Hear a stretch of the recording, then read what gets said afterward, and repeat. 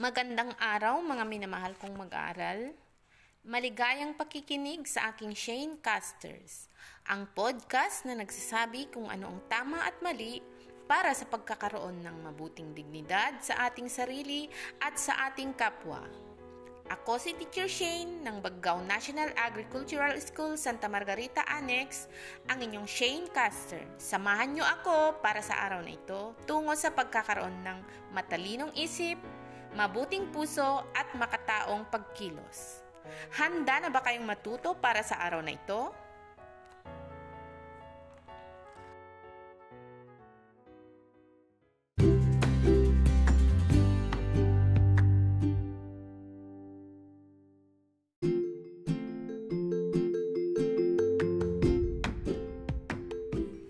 Ngayong araw na ito, ating alamin ang tungkol sa dignidad.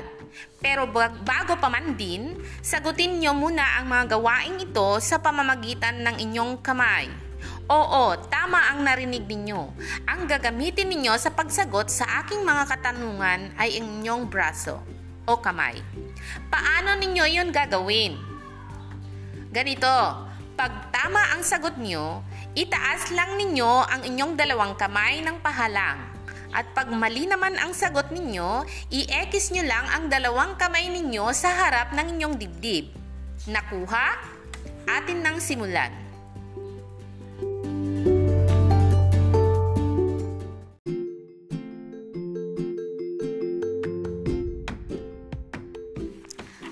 Handa na ba kayo? Ito ang ilan sa ating mga pangungusap. Huwag mong gawin sa iba kung ayaw mong gawin ng iba sa iyo. Ano ang inyong sagot dito? Tama! Kapag nakakasama sa iyo, ito ay nakakasama rin ito sa iba. Kaya dapat huwag mong gawin yung ayaw mong gawin nila sa iyo.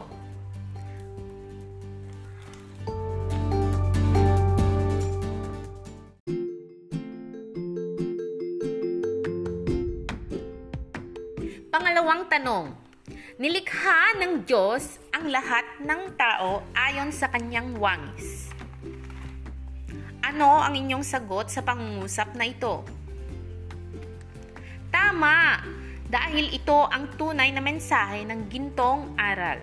Kaya hindi natin dapat pinipintasan ang ating kapwa-tao.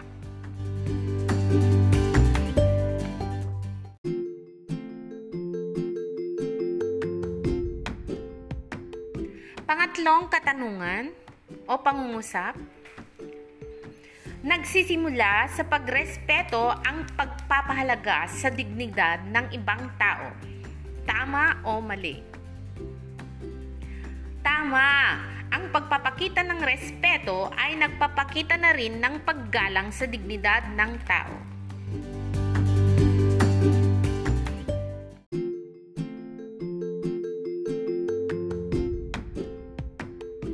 Oh, kumusta? Tama ba ang inyong mga naging sagot? Mahusay! Ang gagaling ninyo talaga mga grade 10. Kung hindi nyo naman nakuha ang tamang kasagutan, huwag mag-alala. Marami pang pagkakataon para bumawi, basta't galingan mo lamang sa mga susunod na gawain. Huwag mong gawin sa iba kung ayaw mong gawin ng iba sa iyo.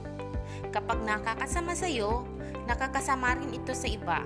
Kapag nakakabuti sa iyo, nakakabuti rin ito sa iba. Bakit? Dahil sila ay iyong kapwa-tao. Magkatulad ang inyong pagkatao bilang tao. Ito ang tunay na mensahe ng gintong aral o golden rule. Nilikha ng Diyos ang lahat ng tao ayon sa kanyang wangis. Ang dignidad ng tao ay mula sa Diyos. Kaya ito ay likas sa tao. Hindi ito nilikha ng lipunan at ito ay pangkalahatan o pangmaramihan. Lahat ng tao ay mayroong dignidad. Sa makatuwid, ang bawat karapatan ay may kaakibat na mga tungkulin. Hindi isang suliranin para sa isang nakakarangyang tao. Dahil siya ay makapangyarihan, kaya niyang bigyan ang kanyang sarili ng dignidad. Tandaan, na ang pagpapanatili ng dignidad ng tao ay hindi nakadepende sa kalagayan sa buhay, mayaman man o mahirap, kundi ang pagpapakawala o ang pagpapanatili nito ay maaaring piliin ng tao. Laging tandaan, bilang nilikha ng Diyos, ang tao ay may likas na dignidad. Ang dignidad ay hindi nalalabag or inviolable, nakukuha o naaagaw o maipagkakait. Naintindihan?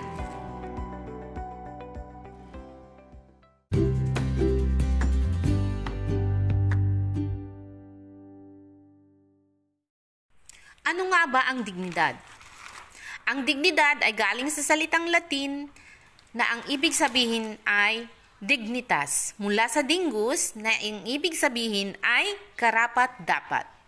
Ang dignidad ay nangangahulugang pagiging karapat-dapat ng tao sa pagpapahalaga at paggalang mula sa kanyang kapwa.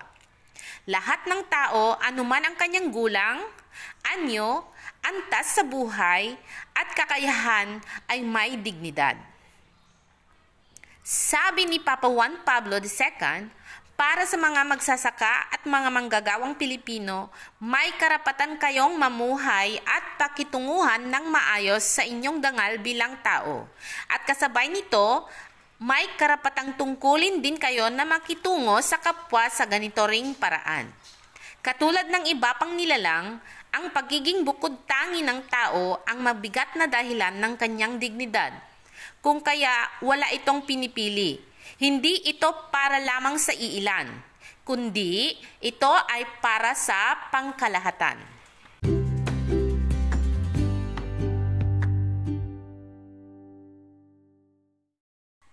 Ayon kay Professor Patrick Lee, ang dignidad ang pinagbabantayan kung bakit obligasyon ng bawat tao ang sumunod. Igalang ang sariling buhay at buhay ng kapwa. Halimbawa, sa kabila ng kahirapan sa buhay, hindi gagawin ng isang tao ang magbenta ng sariling laman o magnakaw na nagpapababa sa sariling pagkatao. Sa kabilang dako, kailangan mong tandaan ng iyong kapwa ay hindi dapat gamitin para sa ating sariling pakinabangan. Isaalang-alang ang kapakanan ng kapwa bago kumilos. Karaniwang naririnig mula sa matatanda na bago mo sabihin o gawin ang isang bagay, ay makasampu mo munang itong isipin. Ano ang magiging epekto sa iba ng iyong gagawin? Nararapat pa ba itong gawin o hindi na? Pakitunguhan ang kapwa ayon sa iyong sariling nais? Hindi dapat ganon. Pakitunguhan ng kapwa ayon sa iyong nais na gawin nilang pakikitungo sa iyo. Ito ay nagpapatunay na anumang gawin mo sa iyong kapwa ay ginagawa mo rin sa iyong sarili. Ang paggalang sa karapatan ng iyong kapwa, pagmamahal, pagpapahalaga sa buhay, kapayapaan, katotohanan ay ilan sa pagpapahalaga tungo sa mabuting pakikipag-ugnayan. Ang mga ito ang nararapat na ipakita mo sa iyong kapwa. Marahil ay naging malinaw sa iyo ang mga natatanging katangian ng tao. Ipinapahiwatig nito sa atin na ang lahat ng tao ay nilikha ng Diyos ayon sa kanyang wangis at nakakatanggap ng pantay na pagtingin at pagmamahal mula sa Kanya. Walang sinuman ang maaaring mag-alinlangan dito.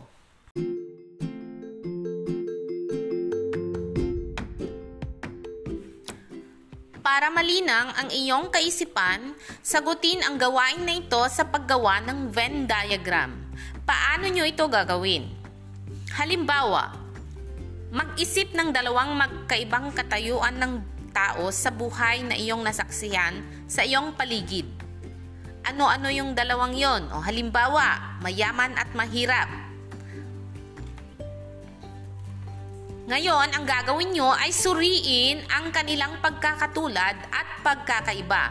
Ano ba yung pagkakatulad ng isang taong mayaman at isang mahirap? At ano ang pagkakaiba ng isang taong mayaman at mahirap? Iyon ang ilalagay nyo sa gagawin ninyong Venn diagram.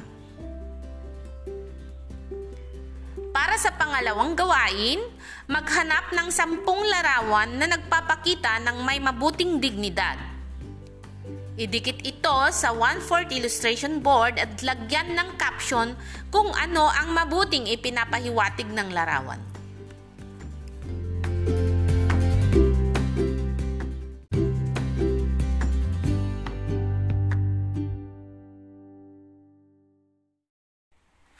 Marahil ay naging malinaw na sa iyo ang mga natatanging katangian ng tao. Ipinapahiwatig nito sa atin na ang lahat ng tao ay linikha ng Diyos ayon sa kanyang wangis at nakakatanggap ng pantay na pagtingin at pagmamahal mula sa kanya. Walang sino man ang maaring mag-alinlangan dito. Ngunit ganito rin ba ang ating turing sa ating kapwa? Ikaw ba ay masasabing may paggalang sa dignidad ng ating kapwa? Ang dignidad ay nangangahulugang pagiging karapat-dapat ng tao sa pagpapahalaga at paggalang mula sa kanyang kapwa.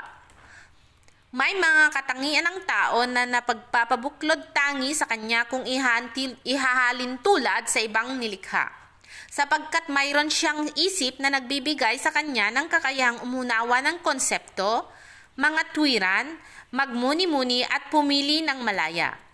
May likas na kakayahan siyang hubugin at paunlarin ang kanyang sarili gamit ito. Hindi man agad nagagamit ng ilan ang kakayahang ito, katulad ng mga bata, ang pagiging bukod tanging tao ang mabigat na dahilan ng kanyang dignidad. Kung kaya, wala itong pinipili, hindi lamang iilan.